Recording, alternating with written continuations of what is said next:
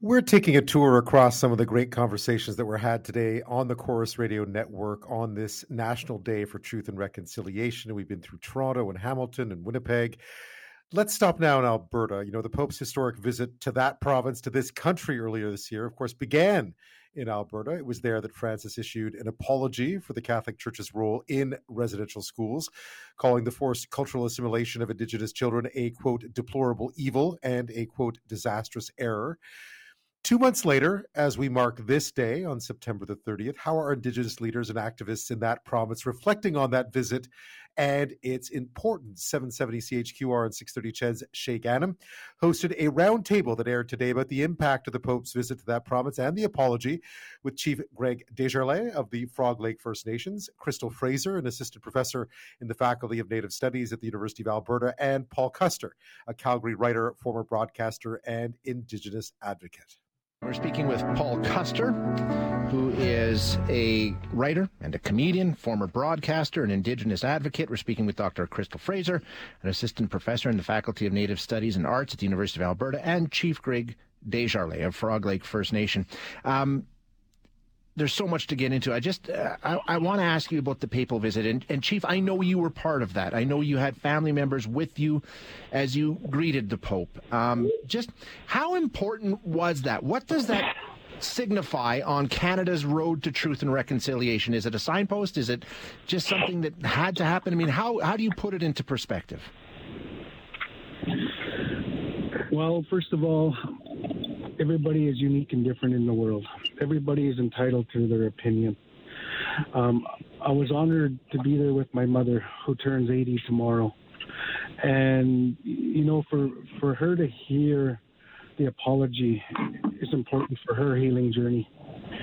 I know there's many people that were upset. There's many people that didn't like it. But there was many people that did enjoy it and did like it. I was in Lake St. Anne. You could feel the love. You know, as human beings, we have to decide when we want to heal. But part of healing is forgiving.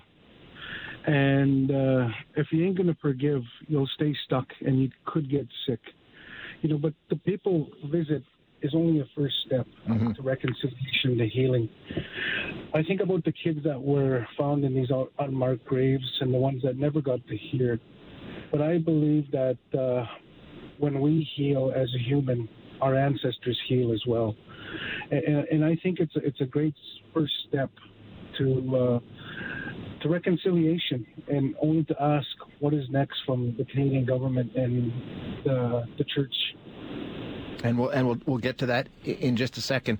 Dr. Fraser, the papal visit, does that end the discussion? Because, you know, that was a big part. When we were doing this throughout the year prior to the papal visit, people I heard from said, we need this. We need this apology. It's part of the process of healing. Does that close the door to that component of this path that we're all walking?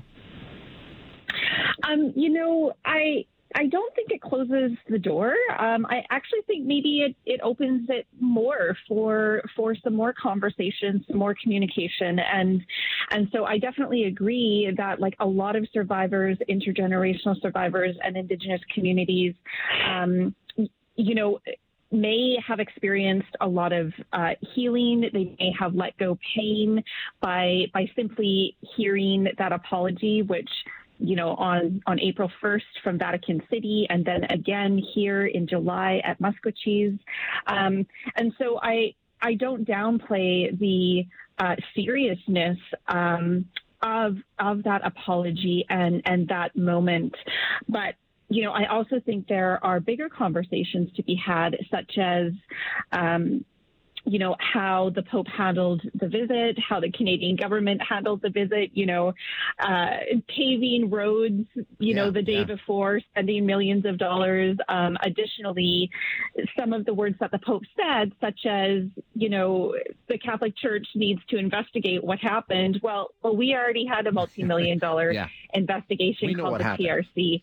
Yeah, exactly. And, you know, interestingly, my colleague Matthew Wildcat at the University of Alberta, he wrote a piece suggesting that maybe it's time that Indigenous communities rethink our overall relationship with the Catholic Church. And I mean, I have also said that in relationship to the monarchy. And so I think that the Pope's tour was definitely a good thing. But again, I think it's a starting point. Paul, what about you? I mean, you watched it all unfold. And what were your thoughts? What were your impressions of it? Oh, boy. Conflicting views, because I understand the sacredness of that position within the Catholic Church. I mean, he's the Pope is supposed to be God's representative here on earth. So right. That's a powerful position. And I agree with what Crystal just said, though. The words that he spoke, and I believe, now correct me if I'm wrong, I think in a way he deflected a little bit when he said, this was just a percentage or a small, a few bad apples that perpetrated these things. Didn't he say something along those lines? Some things he did. He definitely did. Yes. And the thing is, this was, I mean, it was instituted hand in hand. The church and the state, they went into this whole thing about residential schools together because they saw us, as we all know, they called us savages, they called us heathens, they treated us as inferiors, and that was so that I don't think that flies. That it was a small number. It was a huge number because we had so many of these schools across the country. Now the apology, I accept his apology. That's a good start, but where do we go from here? And I don't want the door to be closed. And I agree with Crystal. I think it opens the door more, and we really have to think now. Where do we go from here in terms of the Indigenous community and these institutions like the church, like the monarchy? How do we deal with that? Because this all stems from colonialism. This all comes from somewhere, and of course we've seen the impacts that it's had within our communities. And but the other thing that I find really interesting is the royal proclamation and King I think it was King George III at that time when they came here to Canada. They entered into an agreement, like they in their official records, they recognized us as being sovereign nations with our own languages, and that we had to be dealt with as equals. And that was back from 1763, and not a lot of people know that. Yeah. That it actually started off on mutual respect, and then of course it got turned side. It went completely somewhere else. So and so I think people need to realize that we got off on the right foot, but things went sideways, including with the church.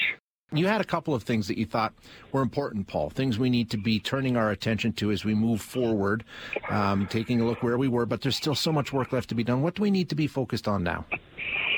Oh, my goodness. Okay.